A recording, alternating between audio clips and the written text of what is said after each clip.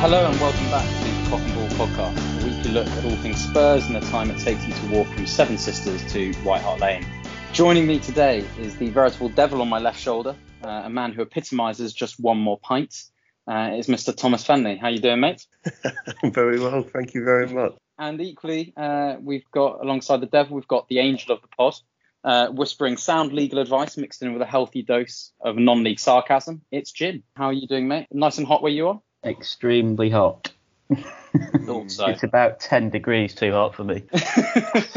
Classic lad from Stockport. And finally, today we have a guest on the pod and someone who might actually know what they're talking about, which will be a nice change. So Raj Soni Tricker works in the sports science department at Wolverhampton Wanderers and was previously coaching in a couple of roles at none other than Tottenham Hotspur. So thanks so much for joining, Raj. No worries, nice to be here.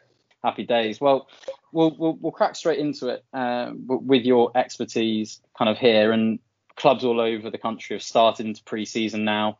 My local level is thankfully taking it very easy, but I'd imagine pro clubs are having it a bit more difficult. Maybe you can give us a bit of an intro just on what it's like when you come back from the summer break in the pro club environment. What is it like when you're the one organising the dreaded bleep test and thankfully not having to run it? So yeah, it's like once the previous season ends, then players are sent away with their own programs to do by the clubs over the summer, which will start off with them doing very little and then slowly progress from there, sort of doing more and more closer to pre-season.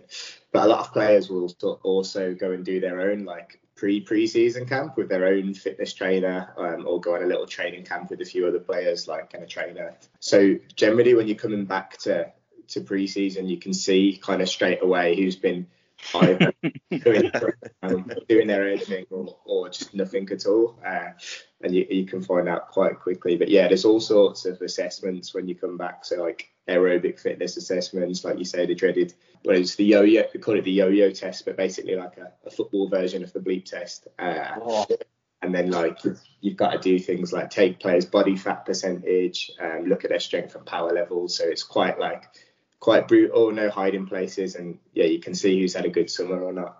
The body fat one has always interested me because I wonder like how bad can it be? Like I've seen rumours about like Eden Hazard, and I don't know if you saw the photos doing the rounds of Willian, who had his first game for Arsenal yesterday. And I mean, either that shirt is not slimming despite the cut, or if that is a man who's been having a good month. Is it that bad? What's the like the worst you've seen? Yeah, like, so I guess it's context really, isn't it? So to be fat for a footballer would look pretty good to the rest of us. Every player will have a kind of optimal range that their body fat would normally be in. So for footballers, this is generally sort of below like 12%, mostly below 10% for outfielders. So, but yeah, everyone will have kind of an optimal range. And even if they've just gone a bit above that, then they're basically fat for elite level player anyway. So they'll be put into what's called Fat Club, which is not a nice place to be. Oh, Oh dear. oh that's Yeah. being put into Fat Club. I think I'd perpetually be there if I was anything near a pro. Since I had a suit fitting for a wedding last week, and I felt very much the same when my trousers were about 4 inches too small. One of those moments that you get the chinos out the drawer and you're like, nope, it's back in you go, pal. Those are not getting an outing.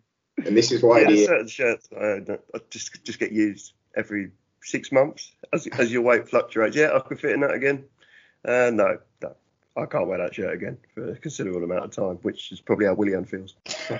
Yeah, I'm surprised he got caught out, to be fair. I didn't see that one because it would normally be the younger players who are like dead early into their careers and they don't realise the impacts like that going away and having a good summer can have if you don't keep yourself ticking over. So it would be more the young ones who would normally get caught out without realising it. So it's like the experienced ones, that's probably why they're doing their own pre-seasons, because they don't want to be in Fat Club. Like, not the one. Not the one.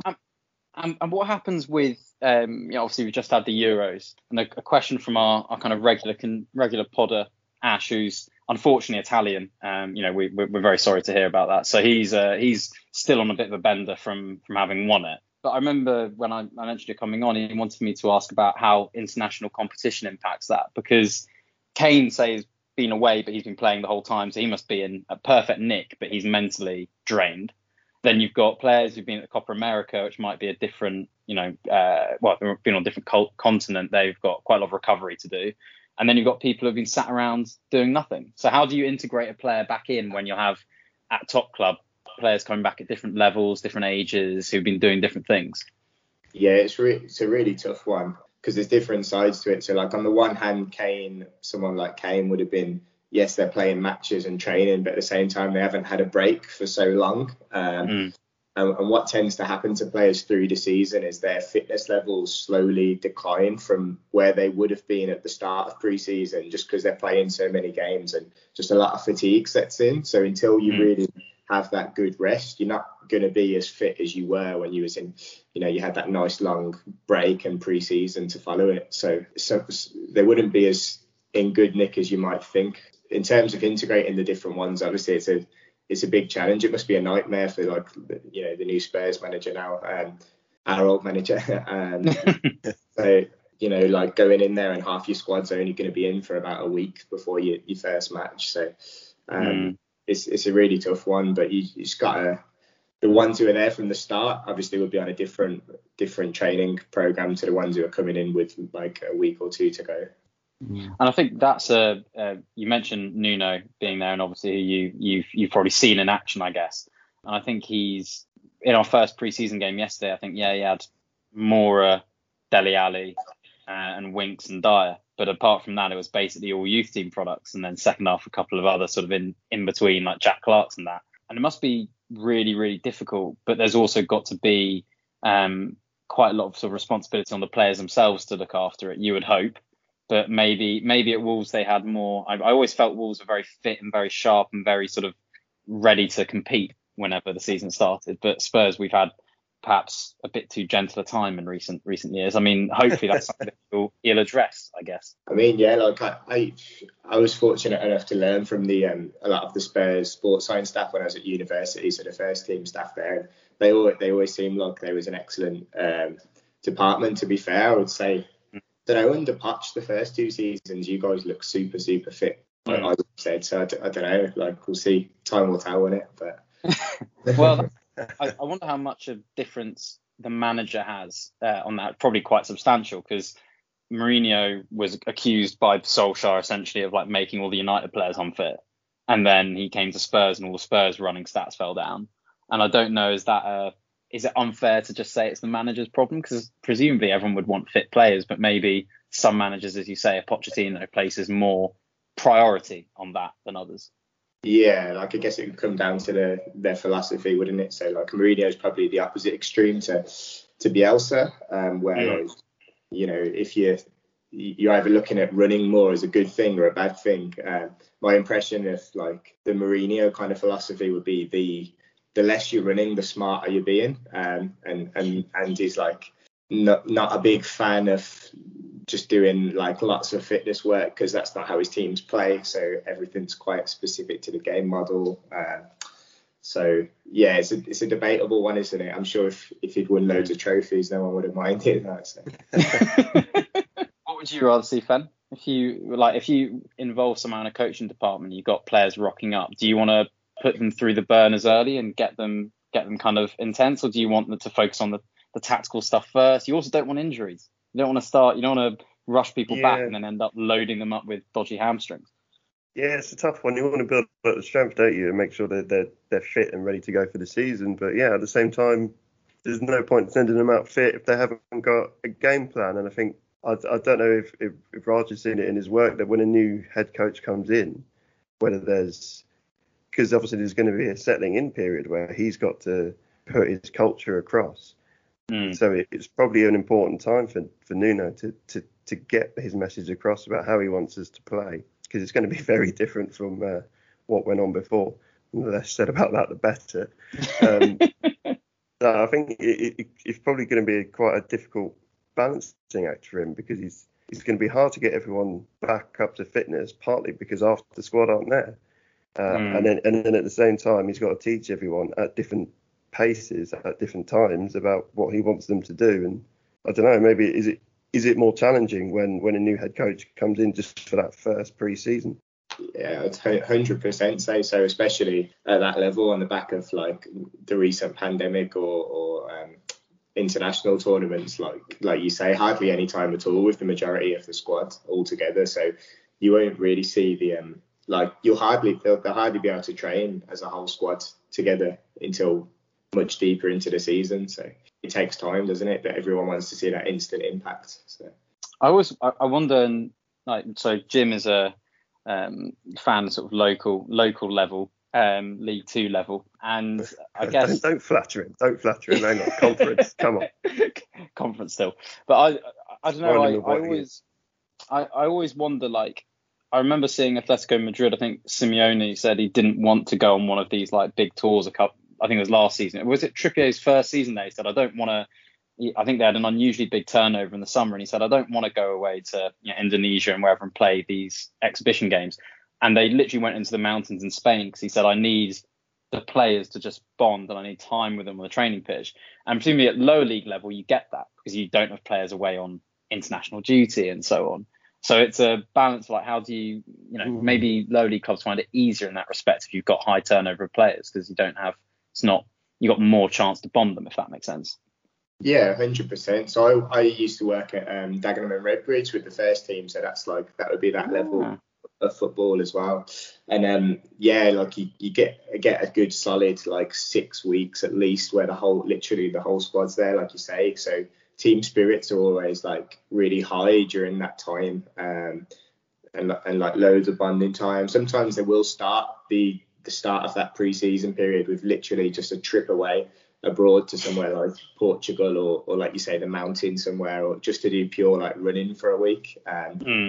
As much about the bonding as it is about the running, because like it's just as important, isn't it? So it's interesting, I think, in particularly at sort of the top end of non-league football, it's become super professionalised now, far more so than it was 10, 15 years ago. But I always noticed that there's a dying breed of part-time club at kind of national league level. They're kind of disappearing now because of the way the game's become professionalised. But you see with a lot of those teams, they start seasons really well and they can match full-time professionals for fitness and for stamina. But as the season goes on, you just see them start to wear down, and that's where you can kind of watch just patterns of results and play that, particularly at the lower end of that division, you start getting the part-timers conceding a lot of late goals and getting a lot more they have a lot more injury problems and what have you. And it's interesting that the approach at that level of football and in the Football League as well has kind of really been revolutionised to acknowledge that you don't have to have buckets and buckets of money to do this stuff well. It's just kind of, I guess, people buying into the principles of sports science and putting kind of fitness front and centre of everything that you do, really. Yeah, 100%. And I think at that level, like you can get very far by outrunning the opposition, especially like you say as the season goes on. I think the Cowley brothers teams have always been an example of that, just outrunning outwork, and they're massive on sports science, I think. So yeah, it's really so important at that level.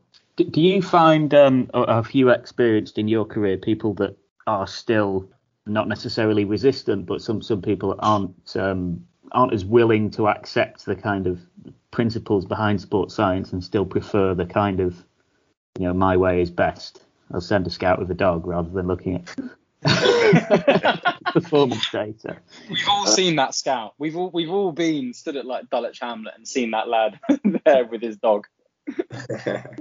100%. So do you mean from a player's point of view or manager? Like both, I guess. It's interesting to know how many. Do you get players, coaches, managers that kind of are resistant to what you're suggesting, particularly if it's new to them? Yeah, definitely. I won't name any names. But I'm like, I've worked at different clubs, but I'm my first week at a particular club with a particular manager, the manager's speech to the players after hearing like what the sports science team were proposing to him was, I don't fucking know a lot about fucking sports science or whatever, but what I do know is that you do need to drink a lot of fucking water, lad, so fucking drink water, okay? that was the extent of his sports science buy-in. I mean, fundamentals are there, but maybe lacking a bit of detail. Some would say. Wasn't quite what the message was when the sports science did to him, but there you go. I think it's mad though. Like I play at like sort of local like step 6 kind of thing, like in amateur football. And for us, it's like even now, our coach, which wouldn't have happened probably I think 10 years ago, will talk about not overloading the body, and there's the coach has done his UEFA B, and he'll understand like not everyone plays the same amount of minutes, because you'll have a 30-year-old who you're looking to get 2 good seasons out of, and an 18-year-old who can run for days. And then you said you were like Dagenham and Redbridge. That's sort of you're into the professional game, but still at the lower echelons thereof. And then you've got a Wolves or a Tottenham where it's incredibly scientific and really high applied. So even now, that like on that breadth, you can see how as you go up the levels, the standard that you'll be held to is just so much higher. And I bet like I've heard rumours about players talking about they'll do like sprints when they're like going to get the ball off the pitch in order to try and get their sprint count up on their running stats and stuff. Which I think is quite smart, really. Yeah, 100%. Sprinting to take a corner. Yeah, that's a good one. We have all been there. Or certainly I have. Not for you, Fen. Nice. And I guess, we touched on Wolves a bit, and I know you were sort of involved there. Wolves have had an amazing few years, coming up into the Prem and then top half finish and then going off in Europe. And I remember reading articles in The Athletic about the sports science team and nutrition stuff, and how even coming back from Europa fixtures in sort of different parts of Europe, it was so particular that from the moment you're getting back on the plane, it's thinking about what nutrition are we giving the guys, how are we going to get them ready again. Is there anything at Wolves that you think you've seen which was particularly successful, or which sort of surprised you versus your previous experiences? It's a tricky one to say, because so at Wolves I would be working across the academy age groups, but then get an insight into what's going on with the first team, and obviously you're in and around. But I think being at the same sort of level as Tottenham, and again having been fortunate enough to get an insight into what goes on there, it'd be very similar at that level. I think, as one of you touched upon before, a lot of it's influenced by the manager. So the manager might bring in their own ideas. So the Europeans might do gym training a little bit different to how we would have traditionally done it in that country. So that was a big thing. I think at Wolves and Spurs, when new managers have come in, they've introduced new types of training, even just down to what they do in the gym, that wouldn't have necessarily been here a few years ago. Whereas at lower league clubs, partly because of monetary reasons, but it will be very much like how it would have been, say, 20 years ago, a Wolves or a Tottenham, just because they haven't got the budgets to have the same sort of method. No, it makes complete sense. And I guess you mentioned about having worked specifically in the youth teams and the academies, or worked with those age groups. I think for Spurs, when I watched a bit of the Leyton Orient game yesterday, sat in a coffee shop sweating buckets. My girlfriend dragged me into town, unfortunately. But one thing I noticed is treated her to you watching the first pre-season game against Leyton Orient. She wanted to meet a friend, and I was like, well, I'm going to go sit in a coffee shop, order a nice coffee, and just wait. That'll do. But when I saw the game, one thing I thought about was you got all these youth team players coming through at Spurs now. So you've got some who maybe have played a bit of men's football elsewhere, like your Troy Parrott was on loan at Ipswich last year.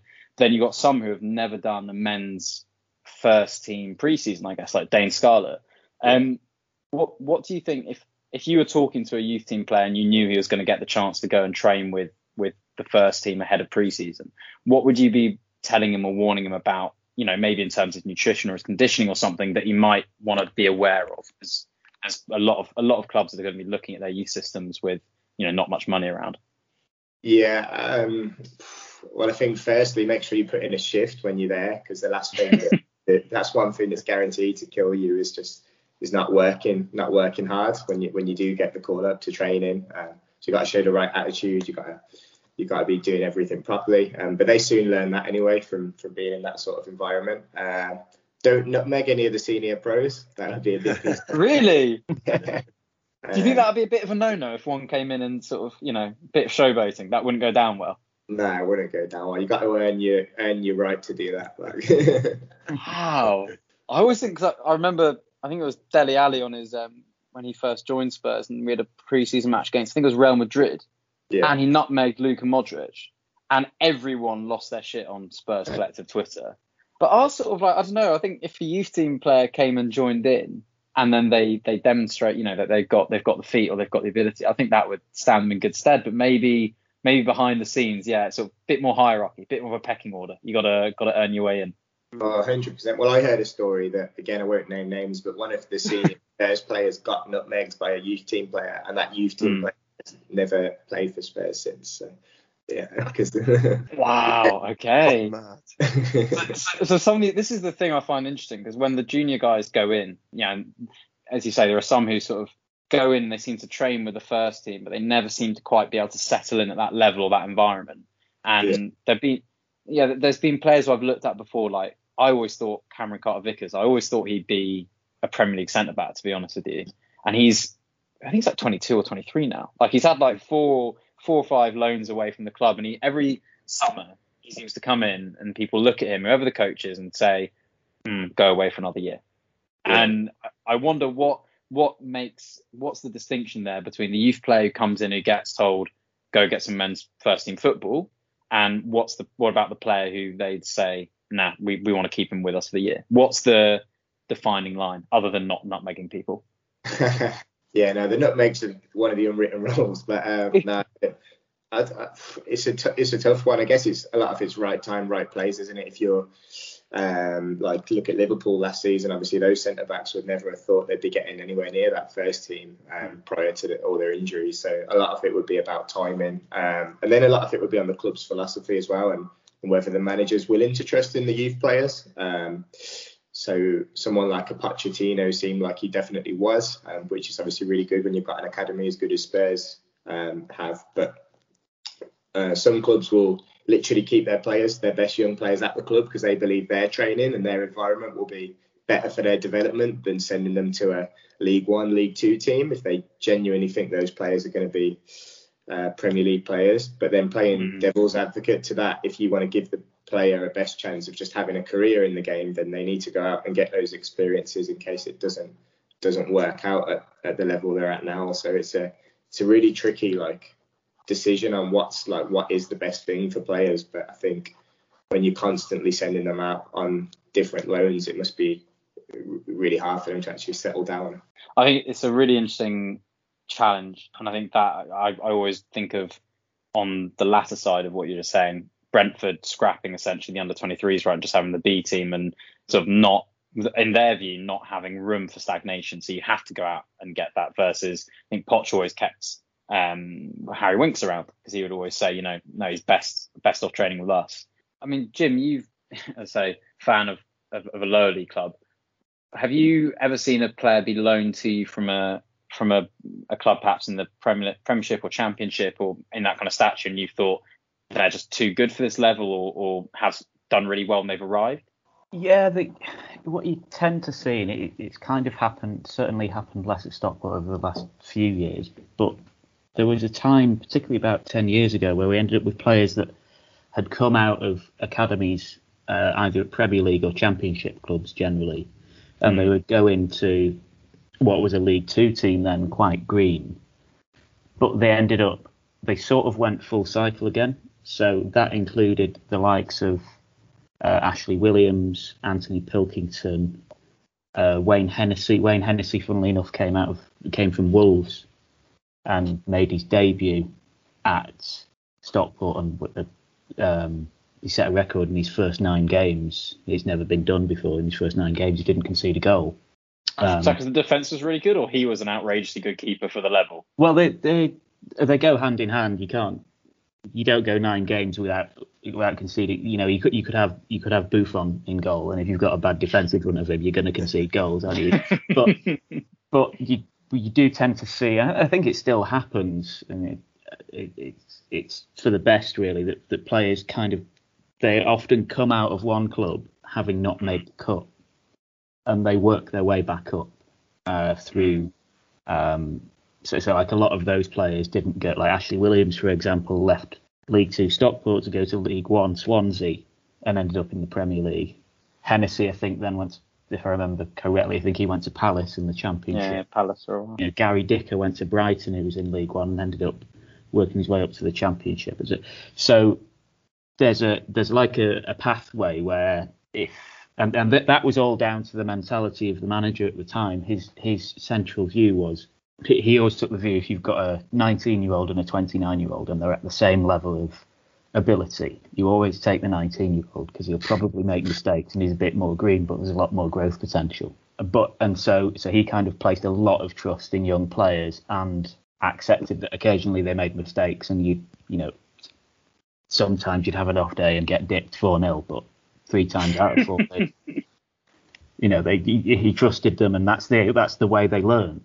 And that, in a way, it's kind of how the pyramid's supposed to work. That you've got this pathway for players to come out of particularly out of academies, because academies are terrible for being wasteful of football's careers, and giving them another opportunity. But that can only happen. You don't, if you're whether you're a Spurs or an Everton or whoever, you don't send your players to. If you've got a young player, you're not going to send him to Wealdstone if you don't think that his development at Wealdstone is going to be it's not going to benefit to scratch. So it's kind of incumbent on those clubs as well to be doing what they can within their means. I think I saw Arsenal have started having. I think they've got essentially like a head of loans now. So they've got like a dedicated position to evaluate, is that loan working for the player? And I forget who was it, Eddie Nketiah, who went on loan to Leeds. And I think they looked at him 3 months later and they just said, look, he's not getting enough game time. So it's great he's training with Bielsa, but we'd rather he goes elsewhere. But I always think when you get young players doing that and they go out, I think you kind of find your level as well. Like I think we've had, is it Jack Rolsfen, who went on loan to Cambridge, and I think he got like 12 goals from centre mid and did brilliantly. So he's going to come back and that will be a good evidence for him to go up. Troy Parrott, who a lot of people had high hopes for, partly because he's got the kind of build of a Harry Kane, which I'm not sure is a compliment. Like that's essentially being quite a slow 6'2" striker. But Troy Parrott went out on loan, 2 Championship clubs and essentially didn't score at each.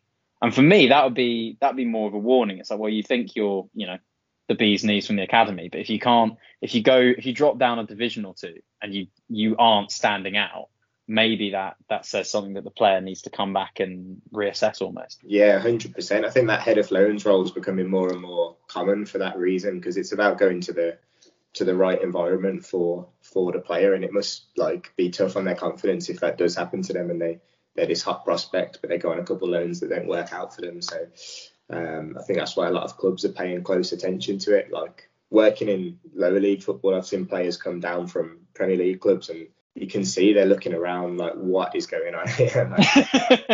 What's the biggest drop down moment? If a player goes down from maybe a Wolves to a League One, what's the immediate change in their day to day that we wouldn't know as a fan? So this wouldn't be a League One, but like a National League story where in pre-season you've got all players doing all sorts of scandalous all sorts of things, and equally staff as well. So I'll just pick a few random ones, but so players in obviously they're doing a lot of high intensity training in pre-season, so you have to make sure they're all hydrated for their own well-being. No. They've got to do the piss test basically. But now at a Premier League club, I'd assume that all players do that test properly. What used to happen a lot at National League level, from what I've seen, is players knowing full well they're dehydrated and then filling their piss tube up with water instead, thinking that no one clock onto it. Okay. And you get a bit of hijinks. Yeah, a bit of that going on. Another one was players would be asking for an ice bath after pre-season training, and you're not really supposed to do it. It's more something you do just after matches when you're in a congested fixture period. So to trick the players into thinking they'd have an ice bath, the staff would fill up a wheelie bin with cold water, but it wasn't really cold enough to be an ice bath, and the players would be convinced they're having an ice bath. So if you've come from a Premier League club and you're used to actual ice baths, you must be thinking, what on earth is this? Wheelie bin in the car park and you get lads. That's the only option. that's it. That's you done.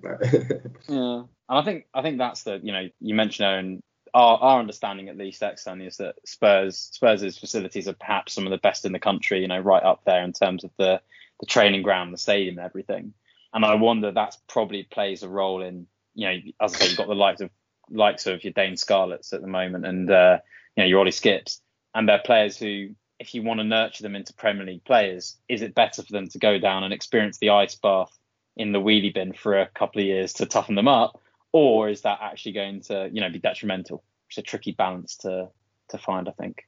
Because I've always wondered, well, do teams ever form like affiliations? Like Spurs are pretty close to Fenn's local club, Stevenage, and I'm always surprised. I mean, occasionally a player goes on loan there, but I would have thought it's a perfect, like, sort of, I don't know, learning environment for a player to go to that kind of club.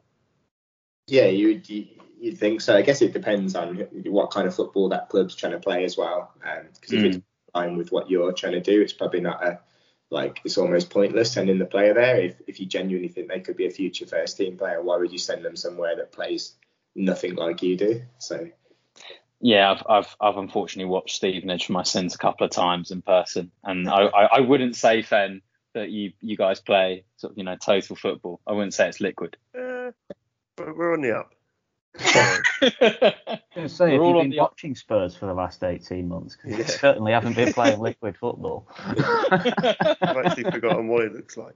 No, happy days. Well, look, I maybe want to finish on Raj and give us some positive thoughts. And hopefully, we're all very excited about Nuno. It's a shame it took quite so long for him to finally get in when he was quite a sensible appointment, we felt, from the outset. Did you see him around the club at all? What was his reputation? Is there anything that we should know as people who maybe haven't followed Wolves as close as fans, or obviously in a working environment? What should we know about him which we don't? I think his record speaks for itself, doesn't it? He's taken Wolves to heights they've never been before, and he fully deserves to be at a club that are challenging for trophies. So it's surprising he's ended up at Spurs on that note. When you started saying that, I thought, in my head I was thinking, Ken, has he watched Spurs? Had to get that one in there because the missus' family are all Spurs fans. So. Okay, fair enough. Get another new listener can take him up to 10. No, and my impression of him, has always been, he always seems well liked by the playing staff. They've always sort of spoken of him in high regard. There was a lot of chat about this word pragmatism, and whatever, frankly, the fuck pragmatism means in the world of football, but supposedly he is pragmatic. Do you think he's going to be particularly kind of playing one style of football, or do you think he's going to kind of take it as he comes and he'll just assess? Because it's, as you say, it's a different environment for him, and he's got a fresh start, which is quite a nice way of looking at it. Yeah, 100%. I'd say he'd probably be able to do things that he wouldn't be able to have done at Wolves with the players he's got now. So he kept trying to switch to a back four last season, but often had to revert back to the back three. I think at Spurs there's probably more scope for playing two strikers and playing a bit more dynamically. It'll be really interesting, to be honest. I'm quite excited to see what he does, because I think there's a lot more to him than what he's probably showed so far. So I wouldn't necessarily think he'd go there being pragmatic. I think. And the final two questions then. First, we'll put you on the spot for it. Prediction for Spurs for the coming year. Where do you think we'll get to? And please don't say we'll win the Europa Conference League, because that is just not an achievement in my eyes. I think you'll come top of the bottom 13 table again.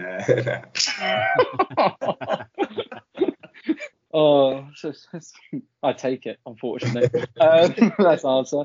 And who do you support yourself, Raj? So I grew up with two teams who I still follow, so Birmingham City and Liverpool. Okay, and Liverpool, what's your either gripe or your positive feeling for the season? Happy or still a bit uncertain? You know what might play into their hands is seem to have a lot less players who have gone and played in the Euros than a lot of other teams might have. I think could surprise a few people.